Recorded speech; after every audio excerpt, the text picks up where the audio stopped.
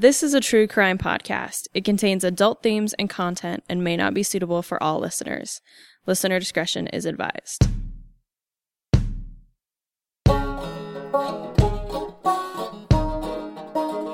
He said, "You know what this is?" I said, "Yeah, it's a razor blade." He said, "I got you at my mercy, don't you?" And here, they were guards and I was a convict. And that's the way it was. You knew where you were. He says, "I wish you would just learn to behave like ladies." And he said, "If you draw any blood, I'll kill every man in there." So the man dropped the knife and turned to the other men that were with him that he had set loose out of the various cells and said, "Well, he means it. He'll kill us if we don't give up." So they gave up. You do your own number, you do your own time. If you hear something, you keep it within yourself. If you see something, you're blind to it. I don't care if it's a killing, whatever. You just don't see it. All right, welcome, ladies and gentlemen, to Behind Gray Walls, a podcast about the old Idaho State Penitentiary and the men and women who were incarcerated there. My name is Anthony. And my name is Sky. We've never done an intro like that before. Yeah, I know. Shaking it up, season 3. Try that. Shake it up, season 3. Well, how's it going, Sky? It's good. I just am plugging away with school. I do want to apologize if I sound a little bit different today. I am sick, just hopefully getting over a cold, flu sort of thing. So if I sound a little different, sniffling a little bit more, that's why. But other than that, things are good. How about you, Anthony? Oh, not too bad. Just, I'm feeling pretty healthy. I just got out of a cold shower. Yeah, I'm good. We just had Valentine's Day at the old pen, Romancing the Pen, so thank you all for coming to that. I know this is coming out about a month and a half later, but... Still, thank you. We appreciate it. Well, should we get started? I think you are first this week. Yeah, and I wanted to harken back to 100 years ago when Prohibition began in 1920. So I thought, why not study some Prohibition inmate? Yeah. And this is the year of suffrage as well. Yes. So why don't we talk about women's groups? So I chose a man that you'll see his connection with both things, Prohibition and the women's groups in Idaho. Okay. His name? Henry Tilden Pointer, number 3126 and number 6524. So my sources today are the Idaho Daily Statesman, Library of Congress, Chronicling America, Inmate Files from the Idaho State Archives, an article on the Idaho State University website, Division of Health Services, named after Pocatello's iconic Kosiska family, reports of cases argued and determined in the Supreme Court of the State of Idaho, Volume 34, Idaho Women in History by Betty Penson Ward, and it's the volume 2 of that book, which is so good, and I need to send you a copy of it. A VinePair.com article titled, Were Bootleggers Released When Prohibition Ended? So I had a little bit of a dilemma studying this guy, and you'll see at the end of the episode why. I almost didn't want to tell his story, but I think it's so... It's just such a big part of the 1920s. And, well, Idaho, of course, we had Prohibition in 1916, 4 years before it was federally, across the country enacted with the 18th Amendment. But, and suffrage 24 years before, so... Oh, you're good. What's that, 1896? Yeah. So, Henry Tilden, I'm just going to go right into his story, and I don't know, you'll have to tell me what you think about the end of his story, because it really kind of bummed me out, because it was such a fascinating thing until I found out his second crime. So, he is born in Edmonton, Kentucky on October 21st, 1876. And, of course, Kentucky is a state known for bourbon, moonshine, coal, bluegrass music, and fried chicken. He's the first child born a year after his parents, William Pointer and Elizabeth Susan Barron, married. And in 1880, he appeared in the census living in Fairview, Kentucky, which is the birthplace of Jefferson Davis, as you may remember, was the president of the Confederate States of America during the Civil War. Yes. So that great schism of American history. His younger brother, Robert, and his parents were all living in Fairview in 1880. And over the years, the family would keep growing and growing. And in the 1900 census, Henry appears in Glenville, Kentucky, which is north of Fairview, living with his younger brothers, Robert, Eugene, Herbert and Edgar and his sister Martha. And it seemed that the family had a skill in carpentry, which might explain all of their moving as they were going from town to town and doing construction work. 5 years later, his father William dies in Fairplay, Kentucky on May 11, 1905 at the age of 62, which may have spurred on part of his family actually moving to Idaho, which they do in 1908, 3 years after his death. How old was Henry? So he's born in 1876. So at this point, he's about 29, 30. And he's still living with his family. Yeah. I mean, and that was just from 24 when he's on that census living with his family. Gotcha. In 1900. So he moves to Pocatello, Idaho, and marries a woman named Lena Jensen on July 26, 1912. And the couple ended up having 3 children together named Ray, Fred, and William. And he's listed in the Pocatello City Directory as a contractor in that city. And his younger brother, Eugene, lived just a couple houses away from him on North Main Street in Pocatello, working as a carpenter. So it seemed like it was a whole family job being carpenters and contractors. By 1915, Henry is listed in the newspaper in the Gate City, which is Pocatello's nickname at this time, as constructing 2 apartment houses. One had 24 apartments and the other was slated to have 12. The construction was during this big year for Pocatello, which they had all these construction projects, several homes and modern office buildings were being constructed. And he was considered one of the top contractors and carpenters in Pocatello at this time. In May of 1915, Pocatello enacts the local option law, allowing the town to make liquor illegal. So a year before it's a state law prohibiting the sale of liquor, Pocatello starts it a year early. And the owner of the Bannock Hotel, which was considered the preeminent hotel in Pocatello, his name was William Frederick Kosiska.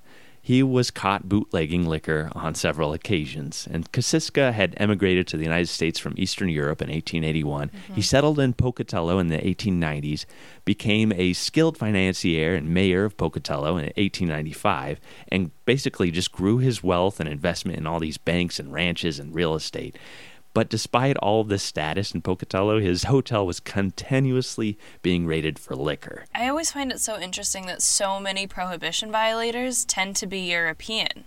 Right. So I always just find that it's just such an interesting phenomenon in that, it's so much a part of European culture in a way that it isn't and wasn't in American culture, that it's not because they want to break the law, but it's why give up this thing that we have always grown up with just because Americans don't like it. I always find that just such an interesting phenomenon.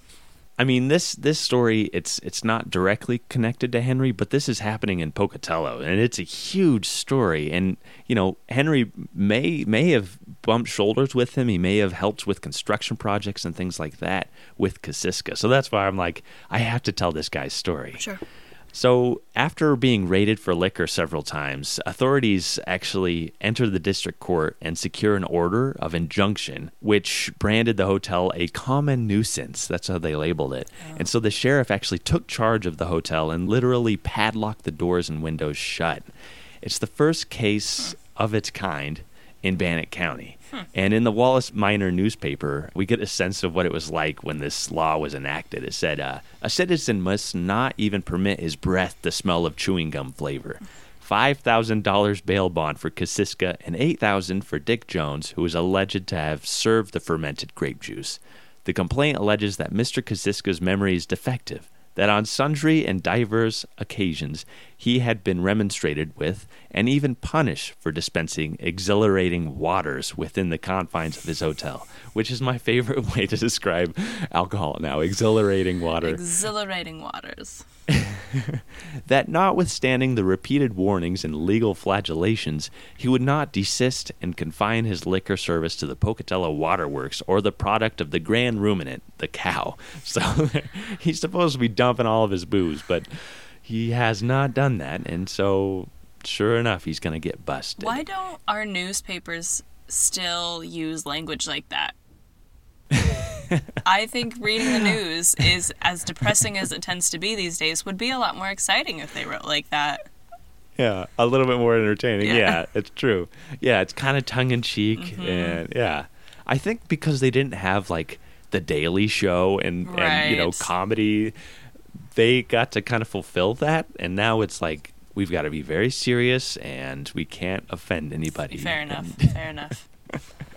It's so crazy. This is 1915. Sheriffs go in and they padlock and take control of his hotel, which is the biggest hotel, the most prominent one in our gateway city, Pocatello, right? So it's just wild that this could happen. So he files all these writs to the court stating that there's no due process for them to take over his hotel, and it's extremely dangerous having padlocks on it because the place could burn down, or, as he described it, prowling tramps and those criminally inclined might want to break in and rob the place. All these people were traveling into Pocatello and had to actually go elsewhere to find hotel rooms. So it's sucking out all kinds of money from the town. Kosciuszko, I mean, he's losing all kinds of money. After all this time, it takes about 7 months before the hotel is reopened again. And the padlocks are taken off the doors. So that's in November of 1915. And Kosciuszko discussed in 1916 actually demolishing the building and turning it into a $250,000 luxury hotel. But instead, in the fall of 1917, he actually sells it to former Governor James H. Brady, who you might remember from the Barney F. O'Neill episode 18. Mm-hmm. And he was an Idaho senator at this time. He drafted up plans to have the hotel rebuilt and refitted, but he died just a couple months after this purchase from a heart attack while serving in office in Washington, D.C. on January 13th, 1918. So his family actually spent the $500,000 to rebuild it into the Bannock Hotel, which actually, that new iteration of this hotel stood until 1893. William Kosciuszko, it seemed like it didn't really affect him too much because he was so wealthy that his wealth continues on. Today, there's actually a scholarship dedicated to his legacy at the Idaho State University. Oh. As of 2017, more than 6,700 ISU students have received the Kosciuszko Scholarship, helping them to earn their degrees in the medical field. Wow. Kind of a weird little rabbit hole I went down, but this is kind of one of those huge cases of prohibition in Idaho, and it's in the town that Henry is living in, and he would have known from ground zero the difficulties, the drawbacks of getting into the bootlegging field.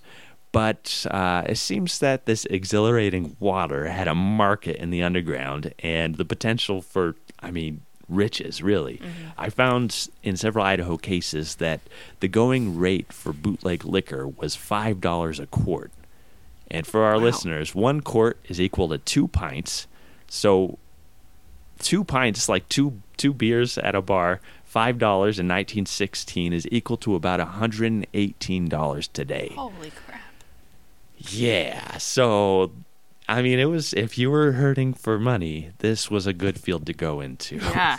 And on January 1st, 1916, Idaho adopts statewide prohibition, making the sale and possession of intoxicating liquor illegal. Of course, this is 4 years before the federal government enacts it in 1920. And punishment in Idaho in 1916 looks like this. First, a maximum jail sentence of 6 months in jail just for being drunk, as well as several fines. And then having or transporting whiskey was a misdemeanor punishable with a fine and jail time. And then the second charge was actually a felony, punishable with not less than 1 and not more than 2 years at the Idaho State Penitentiary. Yet, you get 1 slap on the wrist before you have to do hard time. And I read in one newspaper describing in the courthouse in St. Marie's, they actually dumped 50 gallons of liquor into the gutter, but they had to return each of the containers, which, as the newspaper described, were carefully preserved to be returned to their owners, along with suitcases, trunks, or other receptacles in which the liquor was captured, as under law, only the liquor itself could be confiscated, which is just so interesting to me that they were like getting their stills back and their barrels and all these different things back. Just like, don't do it again. Right. We'll bust you. Right. But here you go. Here's your mug. So, besides spearheading Prohibition, 1916 was a year of large victories for the nearly 100 women's groups throughout the state. The Council for Women Voters urged the judges of Ada County to impanel women for jury service, and they started doing that by the end of the year. And reading rooms, like Sky mentioned on a previous episode, they popped up in cities throughout the state. Night classes were being held by the Inter-Church Council of Women and the Burbank Federation to teach newly arrived women immigrants English in the evenings, which is really cool. Parks and cemeteries were being improved throughout the state, and society in general was being improved from the role women were playing within these clubs. Opinions of the upper echelon of society was being shaped with the help of these organizations, and you'll see in Henry's case in just a moment. In 1917, the first woman ran for Boise City Council named Miss Costin, and she held several rallies which were popular, and she spoke in the city on several occasions, and when she was asked what she could do on city council, she said she could tell in fewer words what she could not do, as it would take her some time to tell what she could do. This idea of whether women could do anything outside of the home dated back to the primitive times when the man did the fighting and the women remained in the hut to prepare such food as would give him strength to do more fighting. With the entire change in social conditions since that time has come a change in employment. And now there were few things a woman could not do, which I thought was just like, oh, yeah, that's so cool. Yeah. Despite this awesome campaign that she has and all the backing from all these women's groups, she loses the election. And Boise's first councilwoman, guess when she's elected? I don't like this game. I'm going to say probably not until the 1970s. Oh, actually, it's sooner than that. Oh. 1953. That actually is surprising to me. Right? I know. That's what I thought, too. Her name was Miss C.W. Hedinger. And in her 1953 victory write-up, she downplayed herself with this title, Boise's first councilwoman is no politician. She would rather be a housewife than the president, says Winner. And this story follows talking about her family and her love of cooking and being a mother and a wife and her extensive time working with civic clubs as the president of the Columbian Club, the president of the Women's Council of the First Christian Church, the vice director of the National Association of Parliamentarians, a member of the Order of the Eastern Stars, Iris Temples, Daughters of the Nile, and the YWCA. And so, she's basically oh, I prefer to be a mother and all this stuff, even though she's been the head of all these different clubs for all these years. And, just to even add to it, they included recipes at the bottom of this for her favorite dishes that she makes for parties and things, for date pudding. Well, and I guess... It's so telling. Yeah, and that's the thing, though, is even though that it's surprising that it happens in the 50s, because it's such a novel thing, and in the 1950s, women are supposed to stay home, it's such a delicate balancing act that this media is trying to do of being wow, isn't this cool that this woman is being, she's on the city council, but she's also not letting that interfere with her wifely duties. Right. Yeah. Yeah, they asked her, what are you going to do? And she said, I have to go slow in order to prove a woman can do a council man's job. Yeah. Yeah, it's fascinating because... It's also fascinating at this time that since really women have sort of tried to break into these areas that have been reserved exclusively for so long for men, that sort of the typical idea that sort of pervades breaking these sort of glass ceilings, as it were, is that, women have to do everything perfect or else they're going to be, everyone's going to point to that and say, see, women shouldn't be in that. So it's tough, and I admire her guts to throw her hat in the ring in the 1950s and to win. Right, yeah.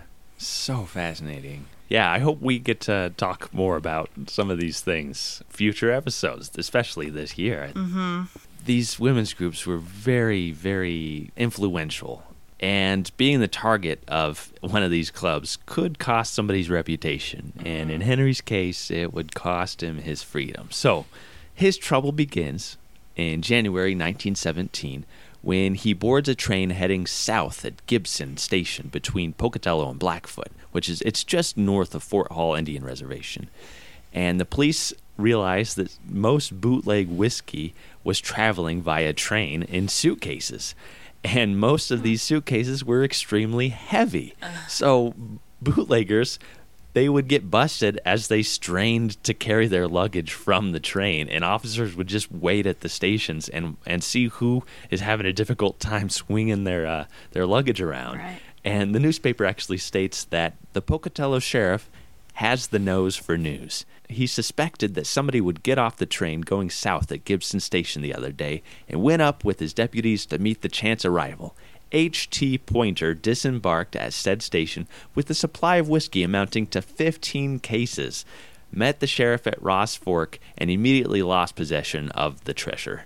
And Ross Fork is just east of Fort Hall. And I found in another article that 15 cases of whiskey amounted to about $720. Oh. Any guesses on how much that is today? This is one of my favorite games. $720 in 1917. I'm going to guess that is $2,000? $14,500. Dang it.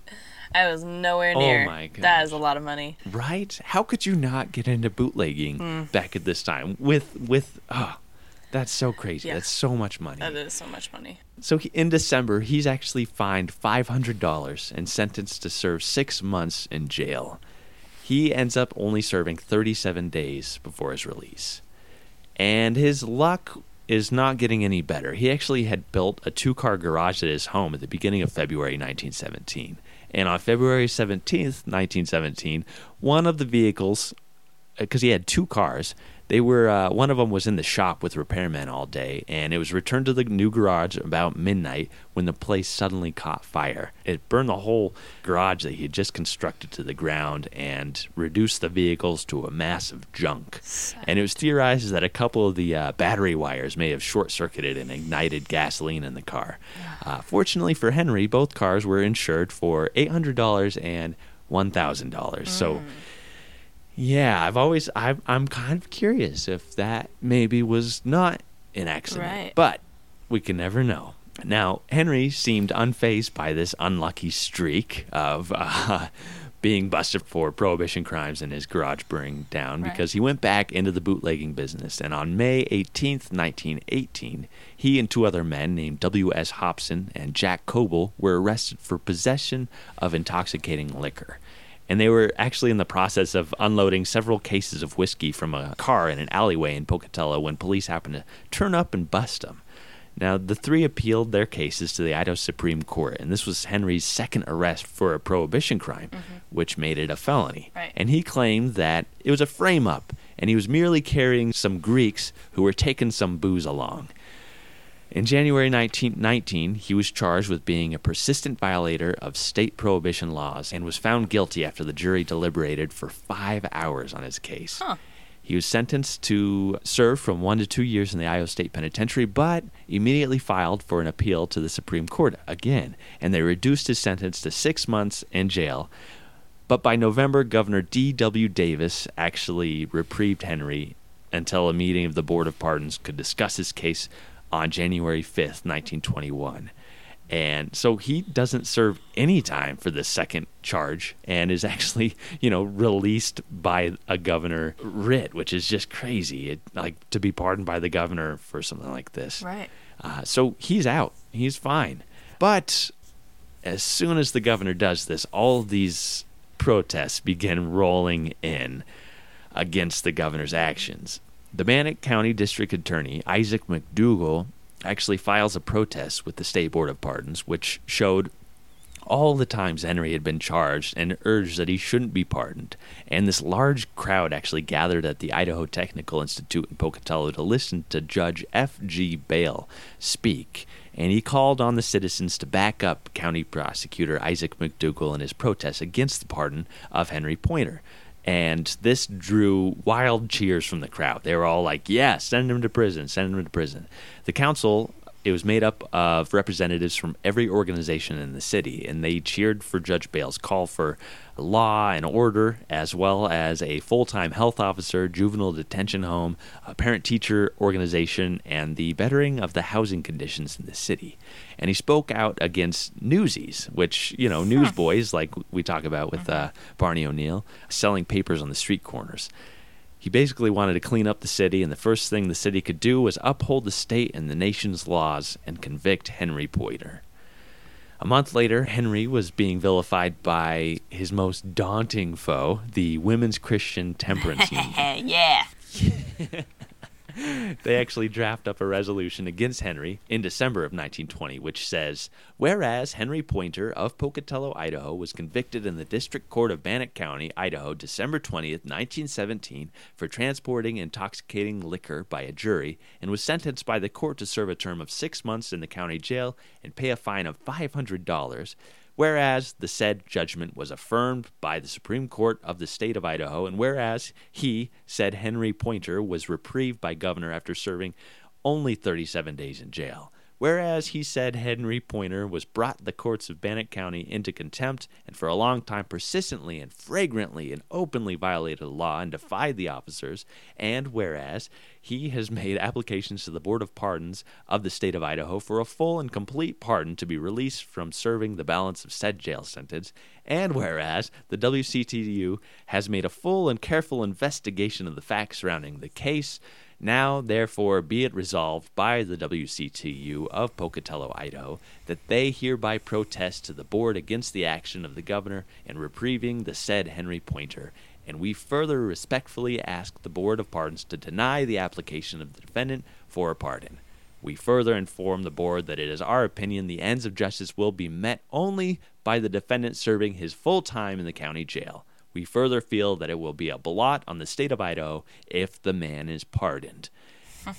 Yeah, this is published in the Idaho Statesman December 23rd, 1920, and it's followed a couple weeks later on January 5th, 1921, when another women's civic group called the Good Citizenship Club met at the Carnegie Library and endorsed the suggestion made by the Council of Women Voters that a woman be put up for city council in the coming election and that Henry be sent to prison. And they appointed this woman named Mrs. John C. Rice to run for city council, and she seemed like a great person to do it. And she also happened to be the wife of Idaho Supreme Court Chief Justice John C. Rice, who would be looking at Henry's appeal.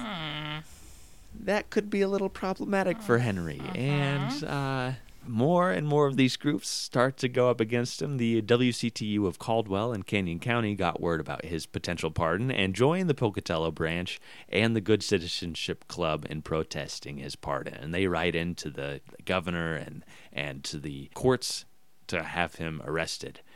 He fights and fights and fights the charge, and his attorneys argue that he never pled guilty in person in the first case, that the plea was entered by his legal counsel, which meant he never made a personal admission to guilt.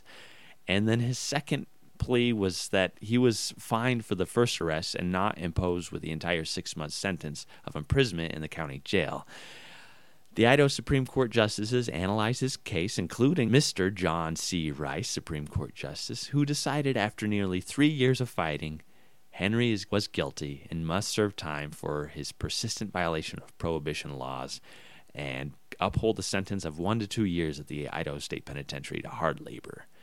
One Idaho Statesman article said that the opinions written at the time the court decided the case were together one of the longest ever handed down by the court. And it is very long. I read the entire thing, and yeah, it was pretty fascinating. I've never read any of the Prohibition era Supreme Court things. It's interesting to me, too, that he really, even though it was a lot of alcohol, it was, a pretty simple, your Prohibition charges weren't divided by, it was just, he's in on a Prohibition violation, and yet it is, so controversial that it's some of the longest Supreme Court decisions. I find it really, just Prohibition is such a weird aberration in our country's history. It really is, yeah. It's really fascinating. it's probably one of my new favorite subjects. And I went down several hours worth of rabbit holes looking up people getting busted and shootouts that were happening in Idaho. And wow, there's some crazy, crazy stories. And a lot of those folks didn't get caught. Like, they never got busted.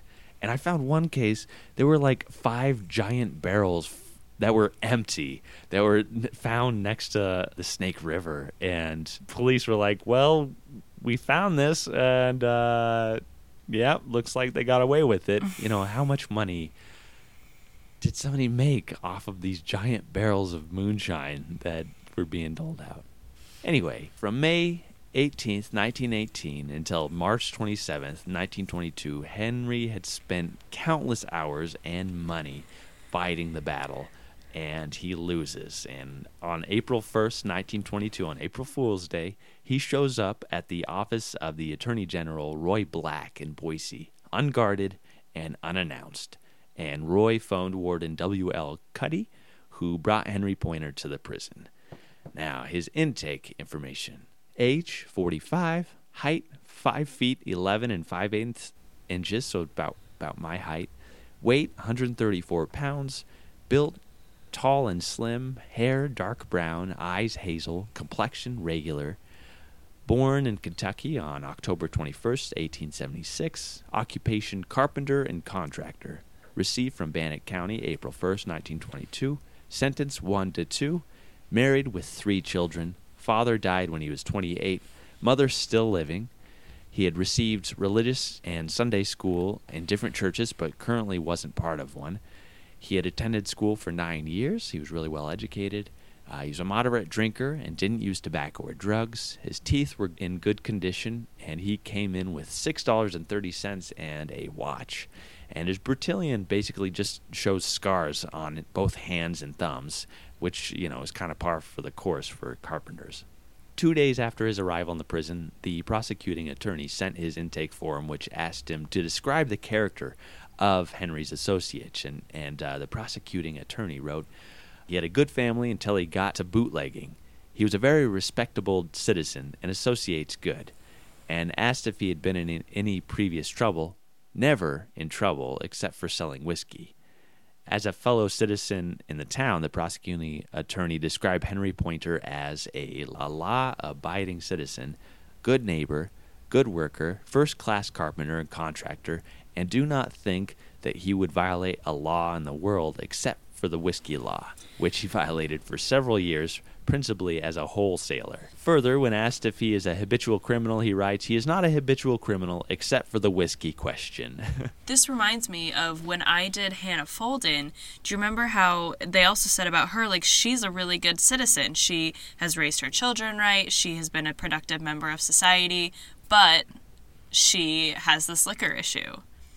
And yeah, exactly. that's such a common theme, is that these people aren't bad people, but because we've criminalized their activity, they're now having to join the ranks of these people who aren't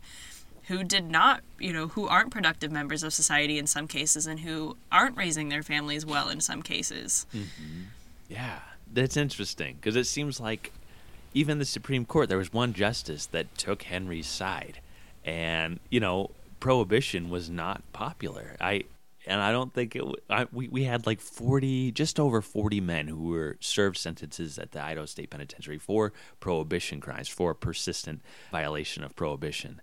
And that's not many people. For all the stories that I've dug up on people who are breaking prohibition laws, like, I don't think it was a popular thing to convict. And I think Henry would have gotten off if it hadn't been for the women's organizations that went against him, because they wanted to improve society. And that was the whole idea of prohibition in the first place, was, all these men, particularly in most cases, are squandering the family's money on booze.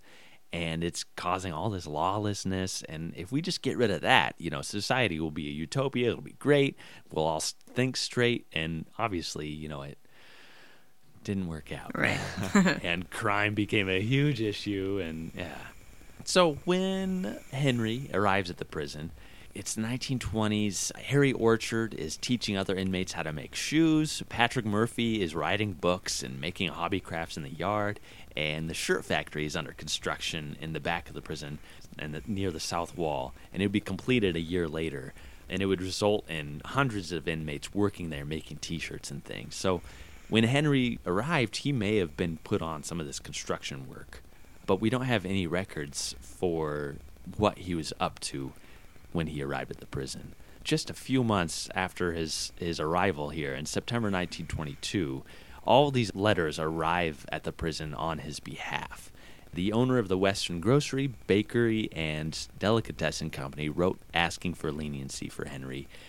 An insurance agent named William Jackson Jr. wrote stating, "I have known Mr. Pointer for 14 years, and have been in a position to observe his family in our community.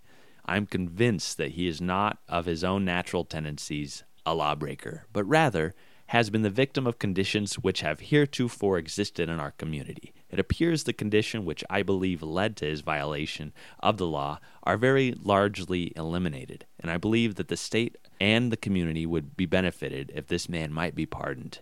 He has a wife and 3 or 4 small children who, it seems, are particularly in need of his support and attention. I feel that the punishment meted thus far has been sufficient, and I have always had hopes that if he were shown some especial consideration, he would prove to be a valuable citizen." So I thought this was a fascinating letter because it talks about the conditions which I believe led to his violation of the law are very largely eliminated. And I believe that the state and the community, what are these conditions? Was there a bootlegging ring that he was a part of? Was there something going on in Pocatello? And I imagine with its connection with the railroad and everything else and being the gateway city, I'm kind of curious if there was kind of a underground bootlegging operation that he was unfortunately the one who got busted for it. There's more to that story, and I just could not find it. There were so many people who were busted in Bannock County, and it's because of the prominence of the railroad station and everything there.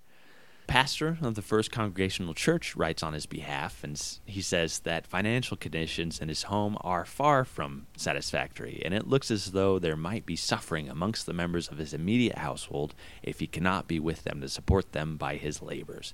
After a careful study in this case, I am of the honest opinion that Mr. Pointer is repentant, and that he feels entirely different from what he did when he was in the illegal sale of liquor. And the pastor is writing in on his behalf. His neighbor, George Bailey, who owns the bookstore pharmacy in Pocatello, also writes, talking about the dire situation of his family and saying, I am making this plea for his little family, whom I see every day, and of the destitute conditions they are in. They need the support of a father who has the talent as a builder, a contractor, and who was a good citizen until he fell into this misfortune. I earnestly plead this letter might appeal to you from the standpoint of a family in need. Of course, not everybody is in favor of his release. A woman named Emma Drake, who is fascinating in her own right, and the head of the South Idaho Women's Christian Temperance Union, wrote a terse letter that said they would be very much averse, as much so as ever, to the pardon of Henry Pointer. I do not feel greatly troubled, however, for I know the board was very averse to the pardon, or even asking for it, and do not think they would change their mind regarding it. She would actually end up running in the Idaho legislature in 1919 and wrote several books and pamphlets on medical advice for women that were really revolutionary, and they'd be termed like hygiene or sex manuals, and one of them was called What Every Young Wife Should Know and What Every Woman of 45 Should Know. And she was the first woman in Idaho, first person in general, to talk about sex in public schools. She talked about the danger of wearing a corset and called for regular vacations for wives, leaving husbands at home to do household work, which was pretty revolutionary and why she was the head. Yes. So some of the newspaper things, look up Emma Drake. Like, she is so fascinating. Now, the real turning point began when a Pocatello doctor named W.W. Brothers wrote in asking for Henry's release because he had been taking care of Lena, Henry's wife, and felt that she needed Henry's help very urgently. But he didn't divulge what was wrong with her. So with all the support from the community and the need for Henry to take care of his wife at home, he's actually granted a parole in October 1922. So he arrives in April, and he's released in October. but just kind of a temporary one. He's still supposed to return and go back to the prison. There are no dates or other mentions about his release. I couldn't find it anywhere that he was released. The only way I know about it is because he wrote a letter into the governor on November 2nd, 1922, telling him about how happy he was to be home with his family. And he says, "It was my intention to have my wife's operation performed, but I found her in poor health, not strong enough to go through with the operation yet, and won't be for some time. I'm working for wages at the carpenter trade now, and had work half the time. Pocatello is a dull town now, so there's not a lot of construction projects going on." And then he tells the governor that someone had asked him to sign a contract to build a cottage, but that he didn't want to sign it if he knew he had to return to prison to serve out more of a sentence. So he's requesting from the governor a great favor to me, as I need the money very bad and would greatly appreciate a chance to go ahead with the work if I can see your way clear to advise me to go ahead. My wife and I both appreciate what you have done for me, and I'm doing all I know to make good. People treat me very kind and seem to be with me and ready to help me in any way they can. And much to Henry's relief, the governor actually responds a week later and informs him to accept the contract and go ahead with the work, doing the very best you can. I shall try to help you in every possible way as long as you continue to make good. And he's fully pardoned just a few weeks later on November 27th, 1922, serving just over 6 months on a 1 to 2 year sentence for prohibition violation. Seems that he actually stayed out of trouble until early 1933, when he's again arrested in Idaho Falls with a charge of violation of National Prohibition Act, and he was held on a $1,000 bond. But I didn't see any information about this charge. There's nothing about it in the newspaper. Well, in 1933, Prohibition. Wait, what month? It was in early. I think it was January or February. Oh, okay. And Prohibition. Because one of the first the things... 21st Amendment. Yeah, one of the first things FDR did as soon as he was in office, which would have been in March 33, he got rid of Prohibition. Yeah. So the 18th Amendment is repealed by the 21st Amendment on December 5th, 1933. Okay. So that's, Prohibition ends there. And so, I was thinking like, well, maybe he would have been released since it ended by the end of that year, and he wouldn't have been charged. And so I started looking up, were people released? And according to Ruth Engs, professor of applied health science at Indiana University, most inmates serving prison sentence for prohibition crimes weren't released immediately after appeal. And many, undoubtedly, they applied to parole boards, but they were still required to serve time for their crimes. And I looked up the last of our prohibition violators. His name was Percy DeBracy, and he was sentenced to between 2 and 5 years at the prison. He arrived April 4th, 1932. He was released July 8th, 1935. Oh, wow. About almost 2 years after Prohibition ends. Wow. Yeah, I really want to know what happened to Henry for that 1933 charge, if he had to go to a federal prison, if he did something even worse than, just a state felony, or what happened to him. But I couldn't find anything. But this is the part where I debated, should I tell this guy's story? He would eventually return to the prison for the infamous crime against nature at the age of 66 after police kicked down his door and caught him assaulting a young girl in 1942. So, yeah, I don't want to divulge this. Okay. I mean, this crime has a lifetime of harm. Yeah. It did a lifetime of harm to this girl, and he tried to blame the whole situation on his state of mind because he was taking morphine for rheumatism and he was having all these psychological issues. He's sentenced to serve 5 to 15 years at the state penitentiary, and he arrived May 14th, 1942, and he's pardoned in a very unhealthy state April 11th, 1944. So just about 2 years. And he actually suffers from a cerebrovascular accident in May of 1946, and he dies 4 days later on May 19th, 1946. And, cerebrovascular accident, that's just the medical term for a stroke. Right. Yeah, that's Henry Pointer and his battle against the hundreds and hundreds of women's clubs across the state of Idaho. I just found it so fascinating. It's just kind of the convergence of, women's laws and prohibition laws. Right. And I just thought it was so fascinating. Yeah. And I wish, his sex crime is just bothers me. But. Yeah, well. So there's an interesting book that I read last semester. It's called The War on Alcohol by Lisa McGurr. There's a part in there where she sort of talks about how Prohibition was the turning point of the modern penal state, and I don't think in Idaho it happened quite as frequently, but in larger places, that so many people would get arrested for Prohibition violations that they had to start implementing more things like probation and, like lessening sentences, and parole had to start being used a lot more. And so that sort of developed into the modern penal state that we know today. And so she attributes that to Prohibition. Oh, yeah, I could totally see that. That makes so much sense. Yeah. So my degree comes in handy sometimes. It's great.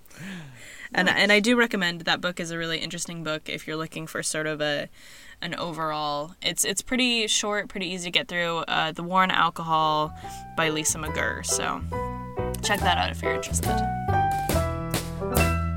Oh, John Barleycorn, we'll have to let you go.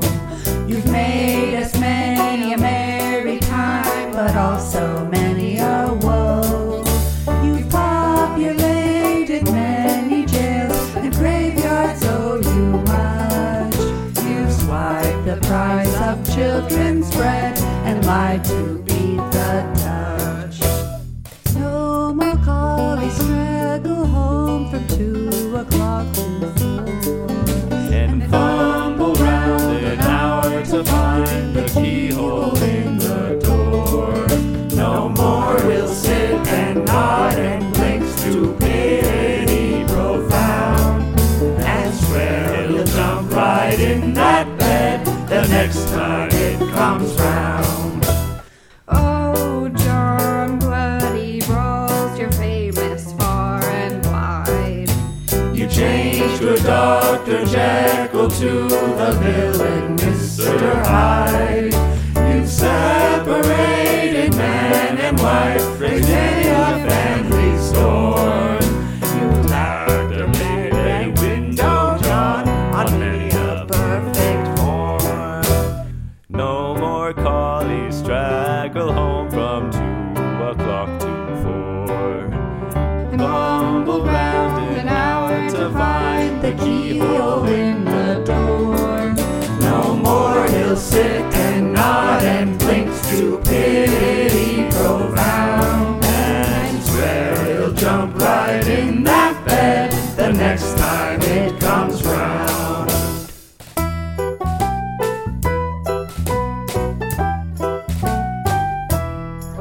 Thank you, Simon Clifford, Zoe Ann, and my wife Rebecca for helping me to recreate this Prohibition song by the composer John Stark, published in 1919. You may have guessed that we're not professional singers, but we had fun recreating this little track and may have had a little help from John Barleycorn himself in its recreation. Cool. Yeah. All right, Sky. Cool. Woo. Well, who are you talking about today?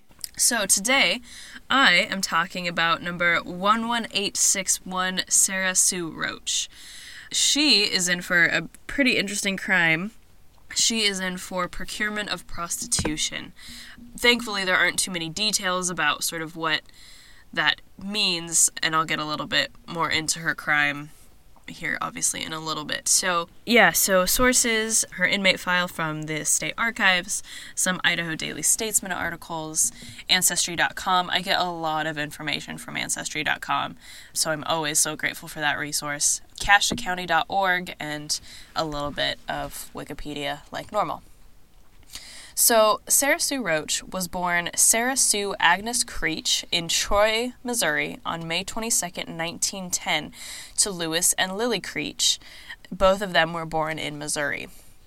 There are other marriage records that sort of state her year of birth variably as 1911 and 1914, but her death records state 1910. So I'm pretty sure 1910 is the year that she was born. She was the third oldest of 10 kids. She had an older brother, Dewey, and an older sister, Nellie, and then 7 kids younger than her. So the family's really large. Her father works as a farmer, and by 1920, the family was living in Oklahoma. And so they probably were all working on the farm, and I mean, I don't think all 10 kids had been born by 1920, but still a pretty large family. Yeah. So the 1930 census doesn't have her in the family home any longer. So this is where I really struggled to figure out where she had gone after this 1930 census. So according to her inmate file, she claims that the name of her first husband was Roach, and that's why she uses it.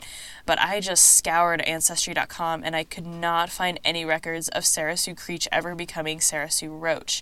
It could have been a common law marriage, in which case it wouldn't have been in the records, but I really... nowhere in my research could I find any man with the last name Roach. Instead, as I was trying to figure out where in the world she would have gone, there is on the first part, basically the outside of the file of that manila, or the outside of that, basically that file folder, they have, the aliases, and there was another alias that the name was Sarah Sue Dollahite. And so I was like, well, let me see what's up here. And there is a Sarah Dollahite who's living in Riverside, California in 1930. This Sarah was married to a man named Earl Dollahite, and they had a 2-year-old daughter named June Earline. And so here's why I think it's her. So this is all based on what is listed on the census record in 1930. So Sarah Dollahite is born in Missouri in 1910. It lists both of her parents born in Missouri, and it lists her marriage age at 16 years old, which matches the fact that she left her family home before her 20th birthday. And she's living in California. And when she comes into the prison, she says that her daughter lives in California. And so I clicked on her daughter's link on Ancestry.com, because you can click on the name and it'll sort of, pull you up to other records. And so there's a recommended record in Nevada. It's a marriage record for a woman named June E. Schultz. And so in Sarah Sue's inmate file, on the document that lists letters received and sent, she received letters from a woman named June E. Schultz, and when asked to describe her relationship with Schultz, Sarah wrote, parent. So, in 1930, I'm so certain that Sarah married Earl Dollahite, and so she married when she was 16 years old. They moved to Riverside, California, and in 1928, they had a daughter named June Earline.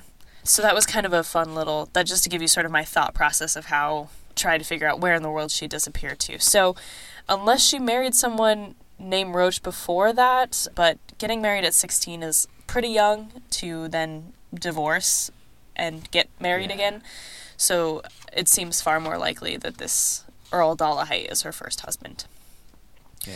Oh, sorry, I said they were married in Missouri, but they were actually married in Arkansas in 1926. After this 1930 census, we lose track of her until 1950. And in 1950, she is in Clark, Washington, applying for a marriage license with a man named Herbert D. Cobble. She's applying for the license under the name Sarah S. Walker. This is another thing that I couldn't figure out. She uses this name Walker quite a bit. I don't know if it's another husband. I couldn't find any record of a Walker husband connected to her. Sarah Walker obviously is going to be a near impossible name to trace. Right. So I don't know how she got that last name Walker, but it is a name that she uses pretty frequently. I don't know why she isn't married to Earl Dollahite. My guess, based on her future track record, is it's probably because of a divorce, but I don't know if he died or because there weren't any records that popped up when I clicked on his name or searched his name. So in 1950, she marries Herbert D. Cobble. Then in 1952, she marries Eugene H. Downey in Vancouver, Washington, but they had been living in Tillamook, Oregon. So within 2 years, she was divorced from Cobble. She marries Gene Downey, and this also ends in divorce because in 1962, she marries Orville Oscar Jett in Burley, Idaho.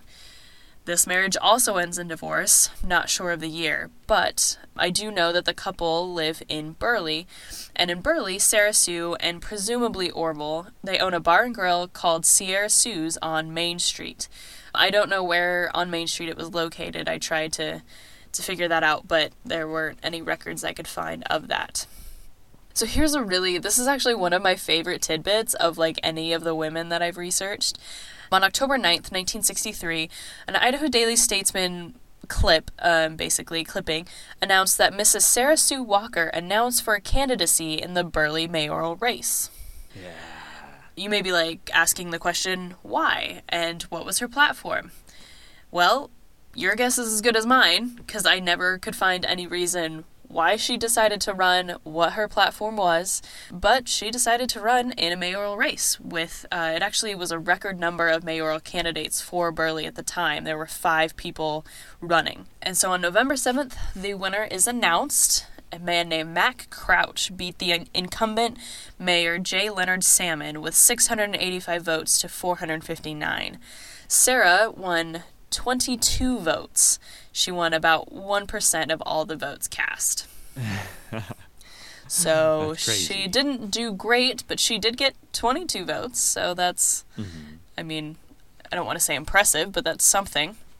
So I just really am not sure why she got involved in this mayoral race. I'm not sure how her business was doing. I'm not sure how she got into basically what she's charged with. I'm assuming that the business may not have been going well, because above Sierra Sue's, she may or may not have had a house of prostitution.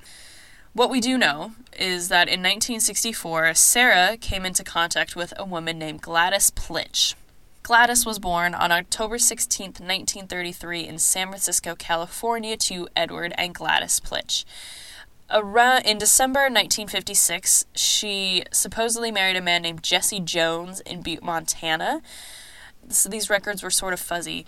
Around 1957, she may have married a man named Joe Polya and had a son named Joseph Polya, but there wasn't any official marriage record. The only reason that I know about her son is because he listed both of his parents when he got married in Montana.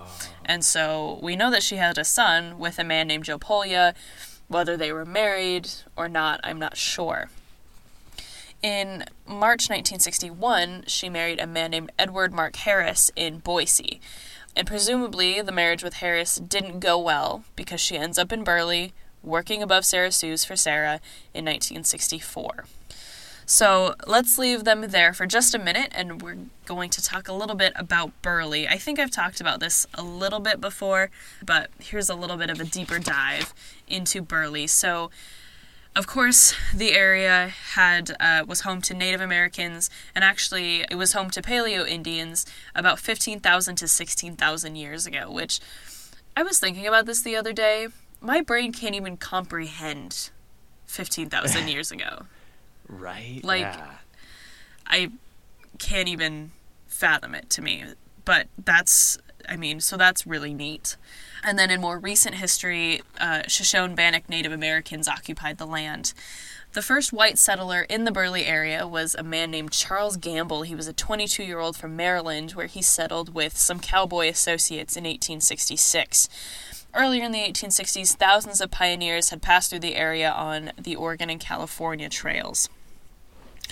Around 1901-1902, a passenger agent for the Oregon Shortline Railroad Company named David E. Burley traveled through the area, and he kept traveling through, and so he sort of became familiar with the area and its ability to grow sugar beets. And when 6 other men, and one of them was I.B. Perrin, he began platting a town on the south bank of the Snake River in 1905, they named it Burley. I think because of David E. Burley's skill in an understanding of what that land could do. And so the town was incorporated on July 9th, 1909. At this time, when Burley was incorporated, citizens actually wanted to move the county seat of Cassia County from Albion, Idaho, to Burley. They said, we are really determined to move this, and everyone said, okay, well, good luck. And they didn't succeed in moving this county seat until 1918. So it took them 9 years to get that county seat moved to Burley.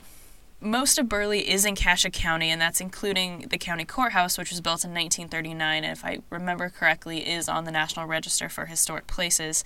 But there are some parts of Burley that are actually in Minidoka County, so it is sort of spread between two counties down there in southeastern Idaho.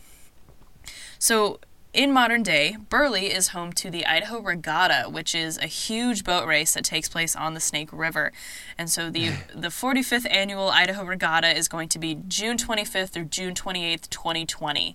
Lots, obviously, the main big boat race, but there's also a boat parade, there's qualifying races, and there's even a swim break. So if you are interested in boat races and getting out to Burley in the summer, feel free to go check out the Idaho Regatta. Burley is also home to the Spudman Triathlon. This is a very serious triathlon, but they've held it for several years, and it's always on the last Saturday in July. So this year the triathlon is on July 25th, and registration is now open if you are interested in that. I saw one of the rules on the website was that you can't wear headphones, and that's how I know that this is a serious race. So I don't know if it's used as qualifying for other big triathlons or what the deal is there. But so if you're interested in triathlons, feel free to check out the Spudman Triathlon in Burley, Idaho. So the population of Burley in 2010 was about 10,345, and the 2018 estimate is 10,525. So not a lot of growth in the last decade, but kind of remains steady with about 10,000 people out there. All right, so back to Sarah's crime. So between March 6th and March 13th, 1964, Sarah prostituted out Gladys Plitch, who went by the alias Terry Riley. So she was arrested. The official charge that she was arrested for was procurement of a female for the purpose of prostitution, accepting the earnings of a prostitute, and harboring a prostitute. So there were sort of three all involved. And when she was arrested, the district judge, Lloyd J. Webb, stated that she owned a house of prostitution, but it seems that she was only held under the prostitution of Gladys Plitch particularly, so I don't know if there were multiple women involved, if this was the only one that they could definitively point to. I'm not really sure of the specifics there. Sarah pled guilty to the charges, and she was placed on probation, quote, which she proceeded to violate it as many ways as she could. And so she was arrested again when she was convicted of petty larceny in the city court. During her probation, she also failed to keep her probation officer advised of her place of residence, failed to make reports with the probation officer, and failed to honestly keep the court advised of her condition of health. And there was a condition of her probation that she was supposed to spend 60 days in the county jail, but she claimed that she was too ill, and so instead she was supposed to let the court know about her health, and she didn't do that. So, because she violated her probation, she was arrested again on the original charge and sent to the Idaho State Penitentiary on September 21st, 1965. Her inmate records do state that she entered the penitentiary on her original date of arrest on March 13th, 1964, but that's just the first date that she was sort of under, the state's jurisdiction, I guess. So her statistics. So her sentence was for 3 years for procurement for a prostitution, accepting the earnings of a prostitute, and harboring a prostitute. She was 55 years old when she entered the penitentiary, born in Missouri. Her occupation was a cook, which, again, if she owns that bar and grill, makes sense. She was 5'2", 170 pounds, had brown hair and brown eyes. She seems kind of smiley in her mugshot, kind of a smug look, like she doesn't care. Now, she does have a Bertillon, one of the few that I've covered so far that has. Most of it is just scars. She had some scars on her legs. She did have an 8-inch surgery scar on her stomach that may have been a C-section scar. She had a 4-inch surgery scar sort of right at her ribs. She had a couple scars on her face, but other than that, nothing too, I guess, egregious to report. She did have false teeth. That's kind of interesting. So the district judge said upon her entry, quote, "She has no respect for the law and no desire to comply with it. Despite her advanced age and poor health, there was no alternative but to commit her. I would suggest that the likelihood of living a parole for her is no better than it was here," so meaning in Burley. "I would, however, recommend a minimum confinement."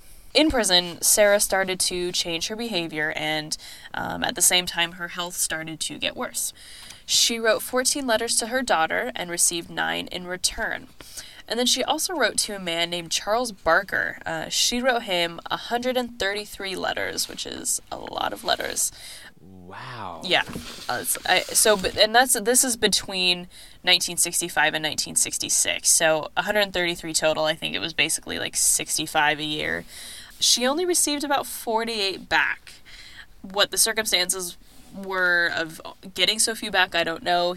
Maybe he wasn't a man of many words. She just really was enthusiastic about writing him. I don't know. But Charles, if he wasn't sending her letters, he did send her some packages, some very full packages. And so throughout 65 and 66, he sent her a total of 2 packages. And these packages included items like Vienna sausages, fruit juice, lotion, salad dressing, cookies, cake, bread, shampoo, and even jam for her bread. So he was clearly taking care of her and kind of getting her things that she might like. So in June 1966, Sarah asked the Board of Pardons for a parole. She wanted to return to Burley to sort of clean up and then sell her property. I don't think there was any use in, keeping the property, in the fact that it did get her into trouble. She seemed to sort of give up that vocation, basically. She also wanted a travel permit so she could move from place to place with her common-law husband who worked on water wells.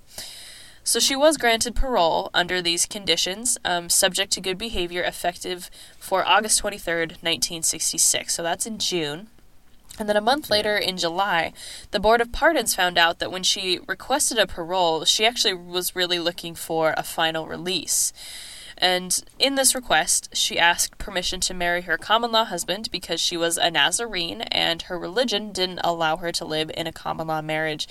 And she also asked for 15 or 20 days to be shaved off of her parole on account of her hard work while she was in the prison.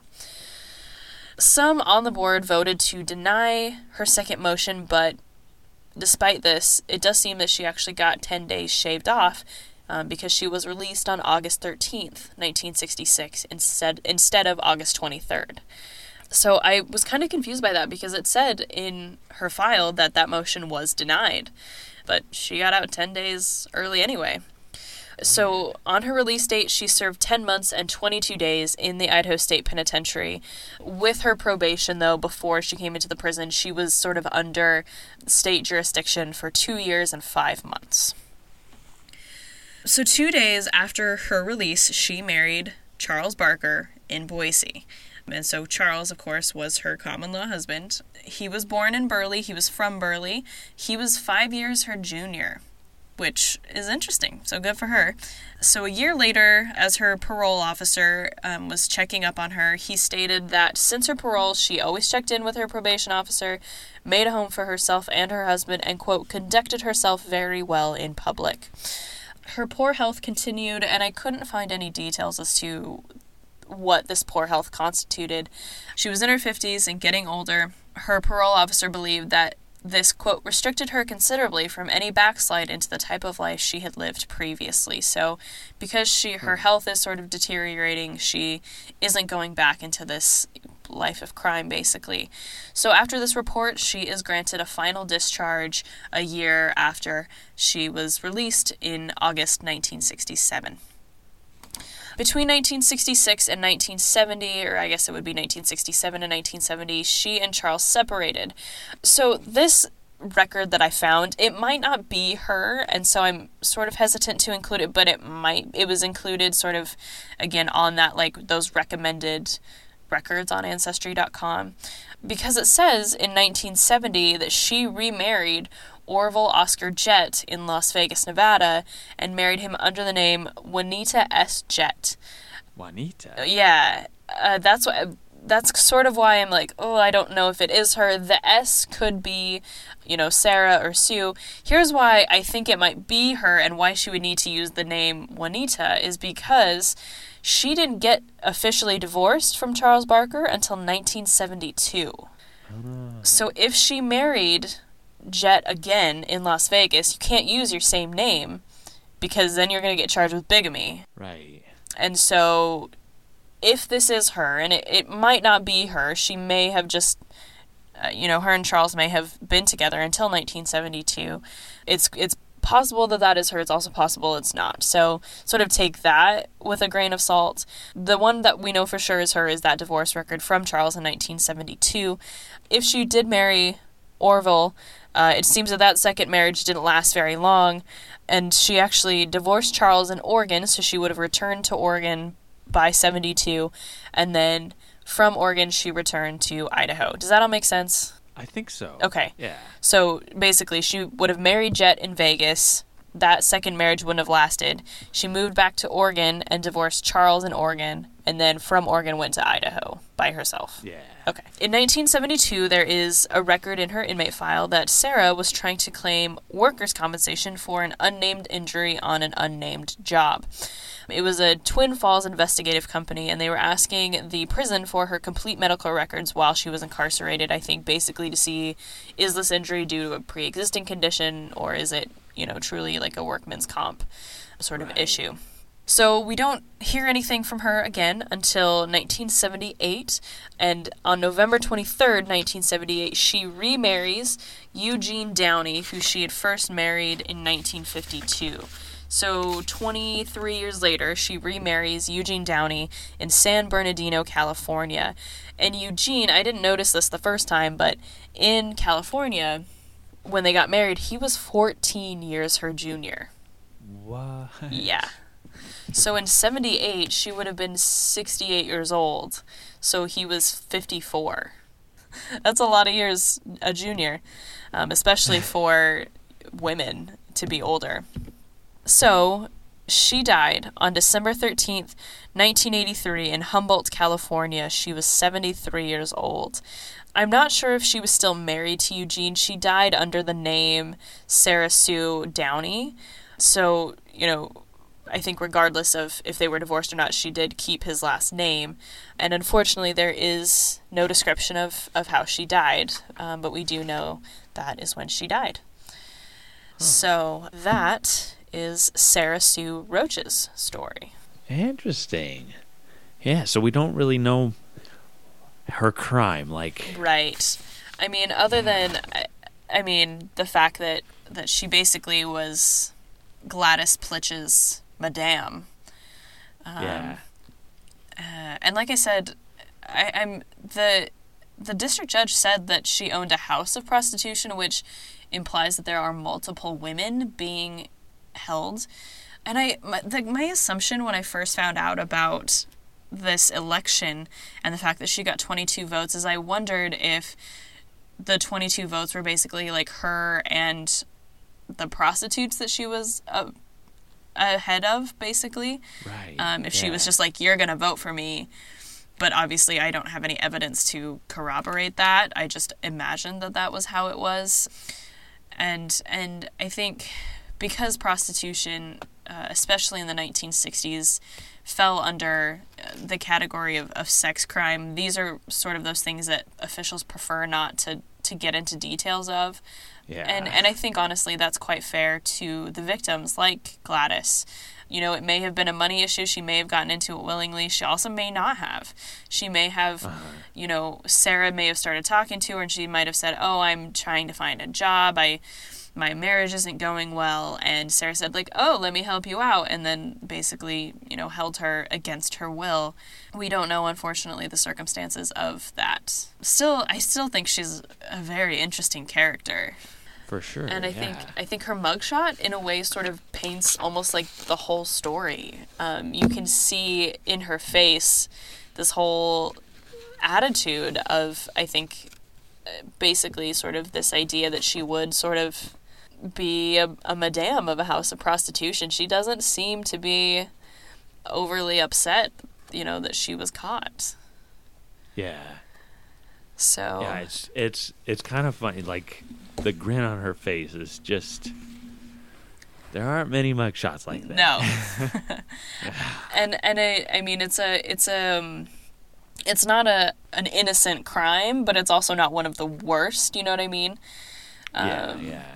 I always feel bad because, again, you always have such good details. Well, it's, that's kind of just telling that, men's files are jam-packed full of details, and journalists wrote more about men's crimes, and that's just, historically we could see that. Right. Women were not regarded as the criminals, that they were just like victims of circumstance in most cases, and their crimes, they have to serve their time, but they won't serve the same amount as the man, and we just don't have that many details. It's pretty interesting. Yeah, I tried to choose some women this season that I know had more details, so I'm hoping that I'll be able to give some more complete stories. I know I am doing Fedora Crawford, and that one is going to be pretty short, but I love her story. But I am trying to find some more details for some of our women this season. So stay tuned for that. I promise it's not just like, we can't find anything on her. Yeah. Sometimes they just don't ever appear in the records, and sometimes their files are really small. So do what we can with what we have. That's the fun of our research, is that we have to dig so much and misspell names so many different ways to figure out, the victim and then the inmate, how they were listed in the newspaper. And sometimes we don't find it. Sometimes we find it after we record the episode, which is always like, no. Which Anthony did that with Susie Duffy. Which, what is that season? That was last season, season 2. That was, Can you give us the details of that, if you remember them? Yes. Susie Duffy herself was a sex worker, and we had never quite figured out what her crime was because it wasn't listed anywhere like these others. And finally I found that she had a John, and he had a wallet full of money, and she, went up to do her service and ended up leaving with his wallet and actually fleeing to, I believe, Oregon. And she was extradited back to Boise to serve her time. And I remember when we did that episode, it was like, we don't know what her crime was. We had no idea any details. And it was only because I finally found an article that referred to an African-American woman being locked up and extradited back from Oregon. And then I kind of tracked down, there was a name of the victim, and then I started looking for the victim's name, and then it came up to her, and it had all these different spellings for her name and descriptions of her. It's so tedious, the amount of work that goes into searching it. But, you get such a big, this is so cool. It's so exciting to find that stuff. That's what happened with Fedora Crawford, is we had, I think, 2 pieces of paper in her file, and it was just like, where can I look? What can I be searching for? It's a really fun cat and mouse game. With Henry Pointer, there wasn't a lot of details on his crime, and it took me forever to find him even getting busted, because most of the information was just like the women's groups going against his paroles and releases. And so that's why I went down so many side rabbit holes this week trying to highlight Prohibition and, the Kosiska family. I'm just so blown away by his story about being a mayor and this prominent citizen and then being busted, and then Pocatello taking control of his hotel for months and months, and because he wouldn't stop selling liquor and booze, and how it was just essentially a slap on the wrist to him, even though he probably did way more than Henry ever did selling liquor. Because of his position, he was never sent to prison or anything. He just had his wrist slapped, and then the senator ends up buying this hotel from him for millions and millions of dollars. It's just how the class system affected if you were going to go to prison for one of these charges. Well, that wasn't just in Prohibition, my friend. Oh yeah, still today, of course, yeah.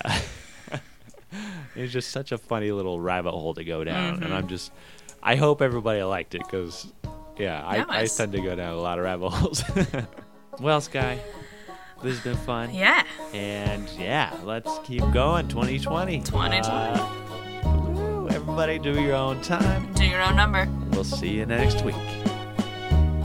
Bye. Bye. If you enjoyed Behind Gray Walls, please rate, review, and subscribe so others can find our podcast. If you're interested in more Old Idaho Penitentiary information and to see mugshots of the inmates featured in this episode, follow the Old Idaho Penitentiary on Instagram and Facebook. If you want to learn more about the Idaho State Historical Society and its other sites, follow ID State Historical Society on Instagram or visit history.idaho.gov. If you have a question or comment for the hosts, please email us at behindgraywalls@gmail.com.